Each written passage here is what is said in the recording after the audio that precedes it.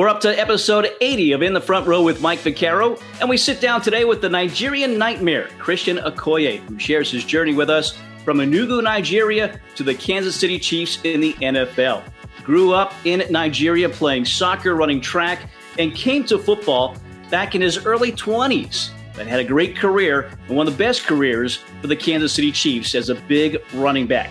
He shares his journey with us and also shares his top 5 big running backs as well, and talks about his new book coming out in November. It is episode 80 In the Front Row with Mike Vaccaro, featuring the Nigerian Nightmare, Christian Okoye. Well, thanks for spending a little time with us and sharing your story. And I know you've got a new book coming out November 7th. Some of what we're going to talk about, I'm sure, is in that book. But we like to begin at the very beginning. And for you, it starts in Enugu, Nigeria, right? And growing up there, it wasn't football that we're used to. It's another football, soccer, and also track and field. Take us through the early days for you in Nigeria and where sports were in your upbringing. Well, as I was growing up, I was so much in love with soccer. I played soccer all the time. And of course, my dad went too happy that I was so in love with soccer. So I got in trouble with him all the time. You know, I normally received severe punishment every single day. You know, just imagine. I mess up today, he will punish me, and the following day I'll do the same thing. I get another punishment. You know, this went on and on and on and on until one of our neighbors told him, you know, you better leave this kid alone, you know, because it might be one of those things that he will end up doing in life. And what kind of changed everything also was my very first coach from in Nigeria, with a track coach, Patrick Anoka, came to my dad and told him, you know, I will pick up your son and we'll go to practice after school, and after practice, I'll bring him back to make sure he's home. You know, so my dad agreed with that. So that's the only reason why I actually stayed with sports, and eventually changed into track and field, and the rest was history, coming to America on track scholarship. Yeah, he was stressing academics, right? He didn't see the value of athletics with academics. Is that what it was? Yes, most Nigerian parents are the same way. Well, again, you excelled. And what brought you to the U.S.? You came to the United States at 21. Well, yeah. Actually, I came at 19, and I just turned 20 here. But I had started a track and field, throwing the discus.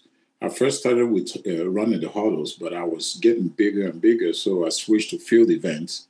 And Patrick Anoka was the field event coach at the time, so he took me under his wing and was training me. And of course, in 1981, one of my friends on the same team, Innocent Ebunike, came to America to go to school. He had been in 80 Olympics in Moscow. And so he came to Azusa Pacific, and I told him I would like to come because Olympic was going to be held in Los Angeles in 84. Was it? Yeah, in 84. Mm-hmm. And so he worked it out for me to come. And I came in 82. I had 2 years to train before the Olympics. So after that, those 2 years, I had made tremendous improvements throwing the discus. So, but when Olympics came around, Nigeria left me out. And when they left me out, it was a huge disappointment. But all along, within those 2 years, my friends had been talking to me about trying to convince me to play football, American football. But not knowing anything about the game, I told them no. As a matter of fact, the first time Innocent took me to a football game, the school football game, we got there and I saw, players come out to warm up. And I asked him, I said, what is this? He says, it's football. I said, what kind of football is this? This is American football. Just watch. And I said, okay. And I sat there. When the game started, players would get in the huddle. They circle around, and it seemed like they were whispering something to them, to each other. And the other side was doing the same thing. And then they will come together, and the whistle blows, and they hit each other, and the whistle blows again, and they stop. I told him, I said, no, let's get out of here. This is boring. Because I'm used to soccer, when the ball is kicked, everybody, you just play on, right? Yeah. So we left, and I never watched a full football game until I decided to play after Nigeria didn't take me to the Olympics. So when I started, it was like, it was crazy. Yeah, so the disappointment of 1984 not making that team, not going to the Olympics, but at Azusa Pacific, as you said, learn about football. What was it like the first time you put the pads on, put the helmet on, and you either took a hit or you gave a hit for the first time?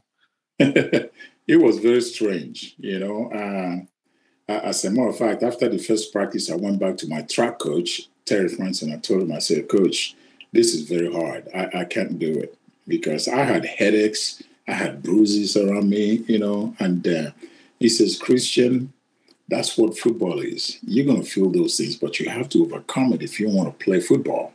If you don't want to play, then I'll support you to just quit, but you don't want to be a quitter, So he just kind of gave me that talk, and I went back and I stuck it out. And but I made several decisions to quit along the line. But every time I come to him to tell him about my decision, he says, Christian, they tell me you're doing so well. You're improving every single day, so you don't want to quit. You want to just stick it out for this year. So his encouragement and my teammates' encouragement, and of course, teaching me some of the things that I needed to know about the game helped me stay on for that first year. And of course, second year came around, the same thing over again. His second year was my senior year. And I had grown tired of the game because I didn't see it, going beyond college. So there was no need for me to continue playing. I wanted to go back to track and field. But the same people convinced me to stay on. So I finished my second year. I said, okay, that's it, And I think it was a writer from LA Times that came one time, or maybe a scout, I can't remember, told me, says, Christian, you made a lot of improvements from your first year to the second year. If you want, you can go back and play one more year because you're still eligible to play. And after that third year, if you improve enough, you might get a chance to be invited to one of the NFL camps, And doing that, you have a chance to earn a living. And I thought about it. I said, okay, I'll go back. And I played my third year. And I tell you, that third year made a huge difference because I improved a lot, And I had to put a lot of, thought into it. And after that third year, I was invited to a Senior Bowl in Alabama. And of course, I didn't anticipate that happening. But when they called, I had to go. I really didn't want to go because I had decided within me that football is not for me anymore. But I went to a small school, Azusa Pacific, and all these people were like, wow, this is big. Nobody from the school has ever been invited to this bowl game. So you have to go. And I went, and I had to jump over a lot of obstacles. I sprained my right ankle the first practice over there. And I was looking for them to send me home, but they did not send me home. It was kind of weird.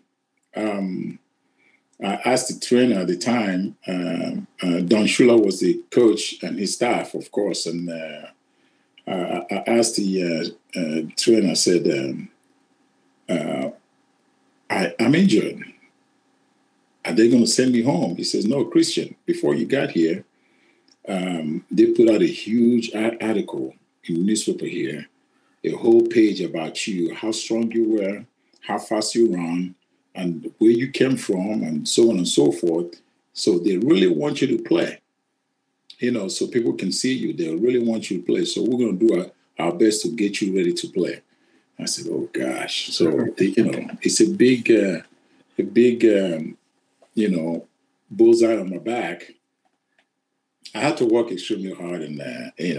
Thank God I stayed because I scored 4 touchdowns in the Senior Bowl and was the offensive player of the game. And also the record, I believe, still stands there. And, that's where the Chiefs saw me and drafted me. Yeah, in 1987 NFL draft, second round, 35th overall to Kansas City. So you start with not knowing what football is, American football, and then get drafted after just 3 years. What's going through your mind at that point? It was still, everything was like moving fast, and so I was just taking it one day at a time, one step at a time. I didn't want to kind of like look forward to like 10 years or whatever, because I didn't know what was happening. I've never been in that position before. And all I can do is just take it a day at a time.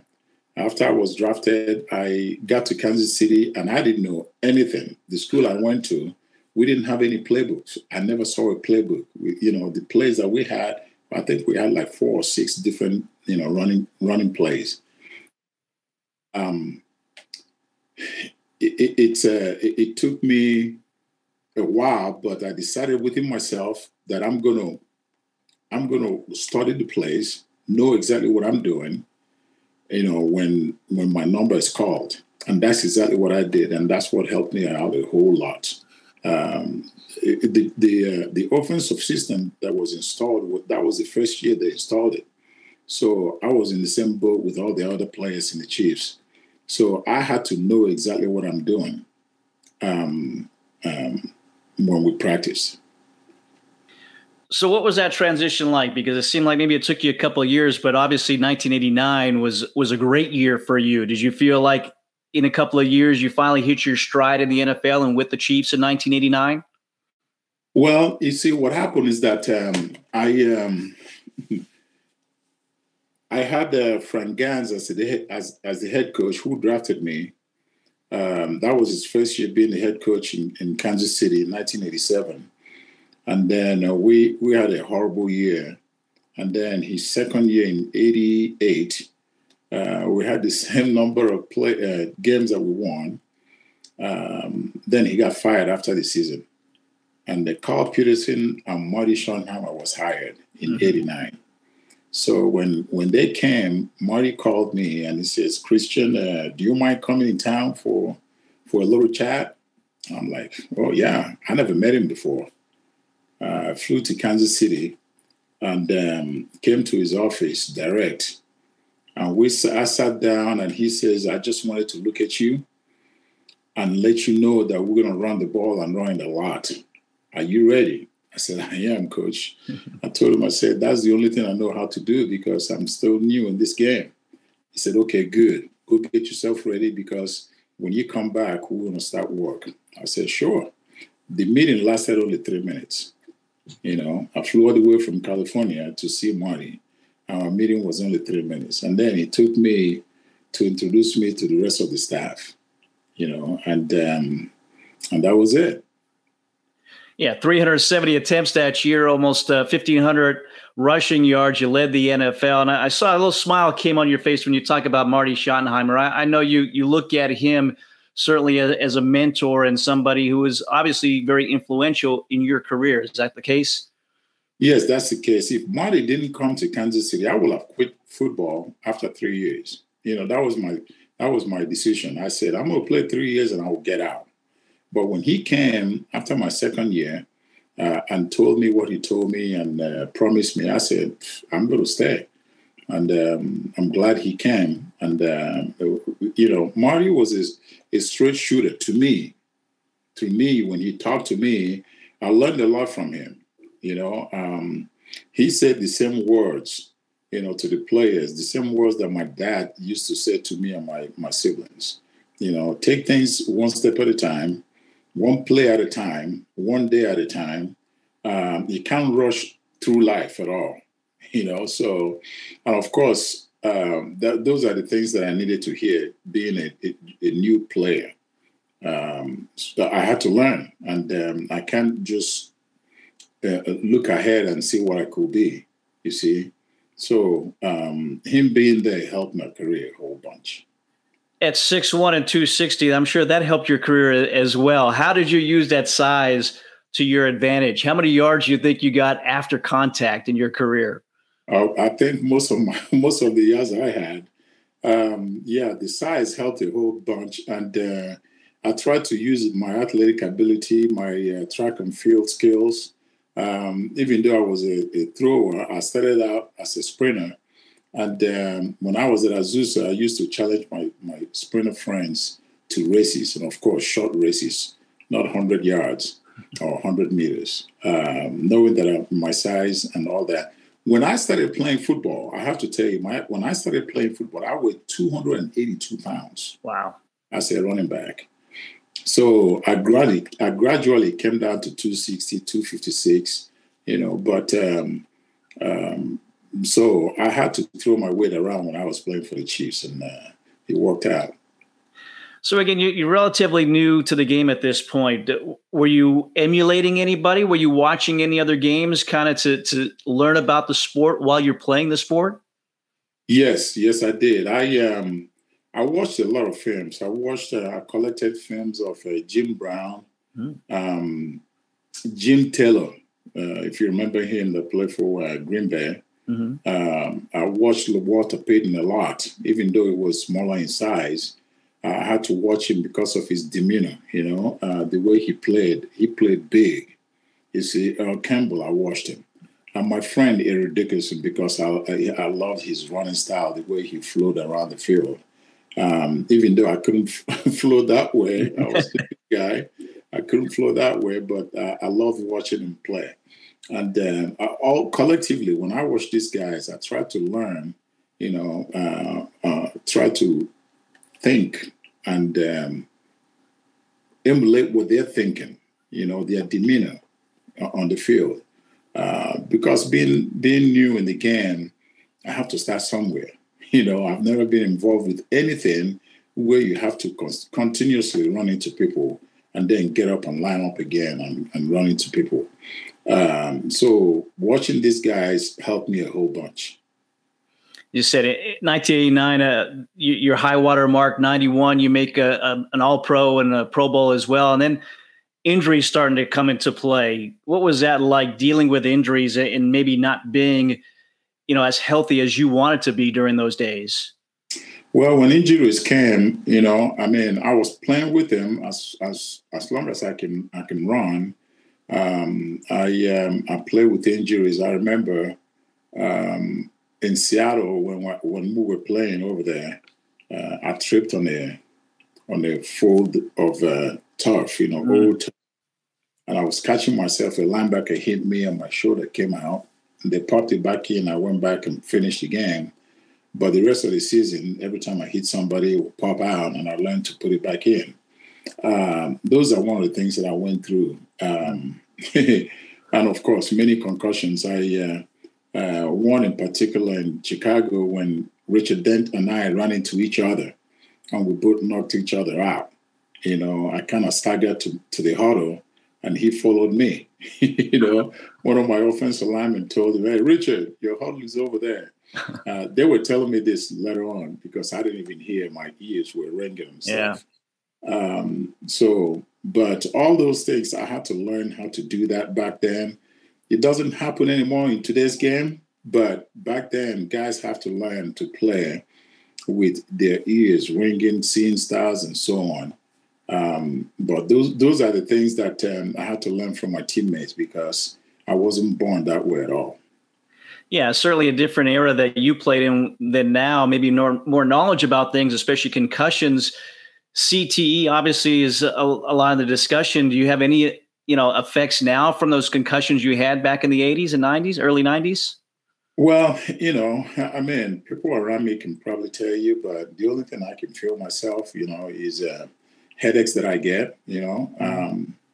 I do get a lot of headaches, which is kind of like become, part of me. I listen to a lot of players talking about, forgetfulness. They forget things a lot, and that is starting to creep into me. But I'm just hoping that it's slow and not quick. I want to be able to recognize my grandkids when they're here. So. Yeah, you're in your early 60s, so you look great for all the contact that you took. So again, the injuries creep in. 93, you officially retired. But before that, your last carry was a touchdown in 92, an 8-yard touchdown. Do you remember looking back thinking that this could be the last time you touch a football and run the football? No, I don't even remember. This is the first time I've heard it. But I don't remember at all. I remember coming back in camp and, it was too much, and I told Marty, I said, Coach, I think I'm done. He says, oh, you're only 31 years old. You can't quit now. I said, Coach, I'm just, I wasn't supposed to play this long anyway, so thank you. Well, you finished as the Chiefs' all-time leading rusher, almost 5,000 yards, and in 2000, you were inducted into their Hall of Fame. What does that tell you about what you were able to accomplish in such a short amount of time, not just with the Chiefs, but in the game itself? Because, again, you didn't come to it until you were in your early 20s. Well, I just thank God for all the opportunities. Every time I talk to kids today, I tell them to make sure they seize all the opportunities that come to them, because those are the things that can lead them through life. And my story is an example. I didn't know I was going to play football, and football was a strange sport to me. I didn't know how to play. I didn't know what it was about, but I have people around me that help me out, So I preach that people should help each other out. And every time I go and speak to a group, I tell them that we're obligated to help others as we are helped by somebody. And again, we began, your dad didn't want you to play sports at all. Was he around as you played your NFL career? What was his thoughts, as your career went on? He was around. Actually, he visited after my rookie year when I received all the awards in Kansas City. So he was there and saw it, and he was a proud man back then. But in the beginning, he didn't want me to play at all. He said he read about the American football. It's very dangerous. I don't want you to partake in it. And but I went ahead and played anyway, and I'm glad that he came around to support me.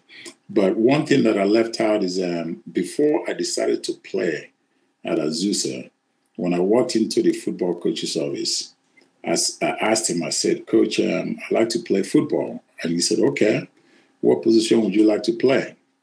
And I didn't know any position in football back then, of course. But I told him, I said, I was watching the news at one time, and I saw a guy that played for the Raiders, and he ran, he reversed the field, and he ran a long ways and scored a touchdown. And they said, oh, yeah, that was Marcus Allen. He was the MVP. I said, okay, what position was he? He says, running back. I said, that's what I want to play. And that's how I became a running back. And that was in the Super Bowl, wasn't it? Is that what it was in the Super Bowl with the Raiders? Yes, because they played in the Super Bowl earlier that year. There you go. So the Super Bowl worldwide, obviously. Well, what was life like after your playing career? I know you've done several different things. What was on the table right after your playing career ended? Well, when my career ended, I didn't do anything for a couple of years. And then, because I had a daughter that was quite young, and then I bought a small company that made protein powder. I ran it for 14 years and then sold it. I have a foundation for children, which I started while I was still playing in 1990. And then in 2006, after I was inducted into the Missouri Sports Hall of Fame, I came back to California and found out that California didn't have a Sports Hall of Fame. So I started one, and it's still ongoing. Yeah, I find that amazing that California doesn't have a sports hall of fame. You started in 2006, right? So is it a yearly induction into that hall of fame? Yes, every summer at the last weekend of June, every summer. Yes. So it took a Nigerian to start the California Sports Hall of Fame. That's a little crazy to me. But tell us about your book and what led to that. The Nigerian Nightmare, My Journey Out of Africa to the Kansas City Chiefs and Beyond. Well, people have been telling me that I need to write a book, and it's I keep avoiding it because, I don't like a lot of attention. And I decided, okay, I'm going to do it 6 years ago, and I had something finished, but I wasn't quite happy with it. So I connected with a different guy, Greg Hanlon from New York, and he did a great job, writing it. So he and I kind of collaborated and wrote it, and I'm very happy with it. Did it give you a chance to reminisce a little bit and talk about some things that maybe you hadn't thought about or talked about in quite some time? Oh, definitely, definitely. We talked about my family, my Azusa growing up, my friends in Azusa, my teammates in Kansas City, and of course, and some of the people that I ran into, that I met, and my current friends, everybody that's around me, that been a big part of my life, of course. Bruce Arians wrote the foreword. People know him probably from Tampa Bay, other head coaching jobs in the NFL. What's the connection to you and Bruce Arians? Bruce Arians, he came from Temple University. His first NFL coaching job was with Kansas City Chiefs. And he was my running back coach when he came. So he and I became friends way back then in 1989. So Marty hired him out of Temple to coach in Kansas City. And so he and I became friends since then. He's a good man. Got to ask you, I know you get teased a little bit, but the hit from Steve Atwater, he's a Hall of Famer. He was for the Broncos. You're a big back. He was a defensive back. Take us through that hit and what you remember. And do you still hear about that from people? Of course, I still hear about that from people. But people think he's a defensive back and I'm a running back, and people think I can easily run him over. Steve is a big guy. If you meet him, he's a big guy. He's not a little guy. Yeah, he's a good player too. And every time people talk about the hit, they think that hit made him. No. He's been a great player all along. So. That one hit is just, something that happened. And if you carry the ball a lot, somebody's going to catch you at some point, you see. And it's happened to the best of us.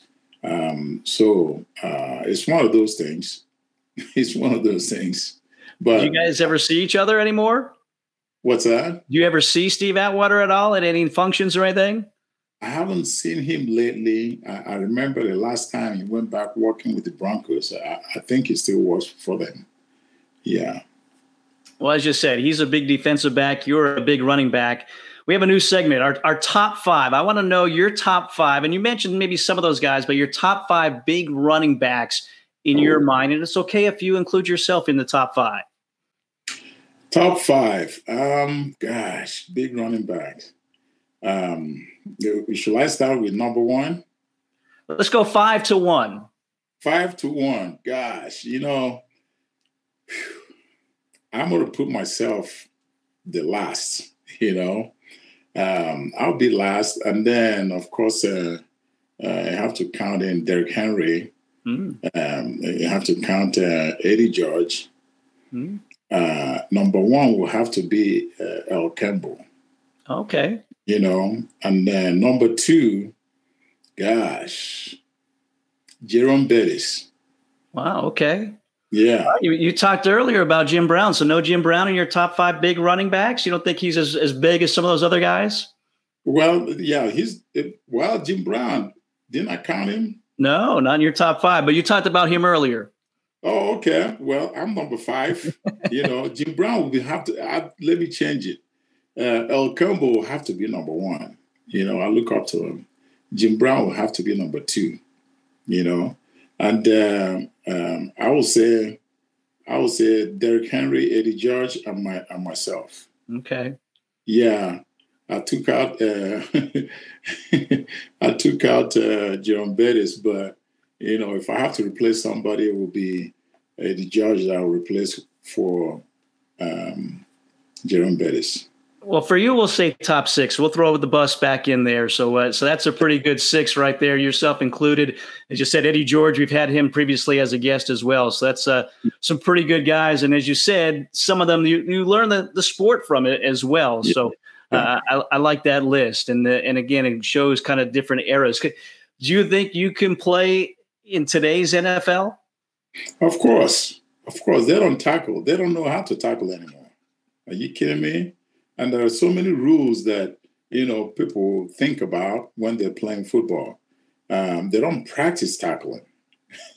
So, of course, I can play in it. Just don't throw it to me. Hand it off. Well, can you be tackled, though? How do you tackle, in your days, how were you tackled the best by a defender? Well, they gang tackle you.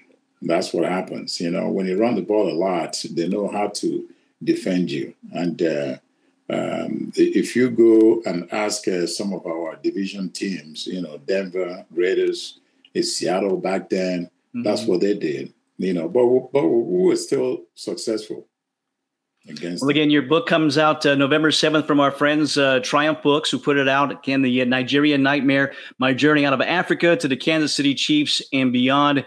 And Chris, we wish you nothing but the best in the sales and with that book, and hope it goes well. It's a great story. It's certainly an inspirational story and an incredible one. Again, the career that you had is such a short amount of time playing this sport. It just says a lot about you and the person that you are, and certainly wish you nothing but the best. Well, thank you so much for having me. God bless you. Another great story. Christian Okoye sharing that with us here today. We appreciate his time. Appreciate his top 5/6 big running backs, a great list that certainly he is on as well. Be sure to look for his book coming out November 7th from our friends from Triumph Books. And as always, we invite you to like, to share, and to subscribe to our channels and our show as we continue to bring you some great guests and great stories as well. For JR Equipment, our creator, producer, and director, I'm Mike Vaccaro. We'll see you next time for another edition of In the Front Row with Mike Vaccaro. Have a great day, everybody.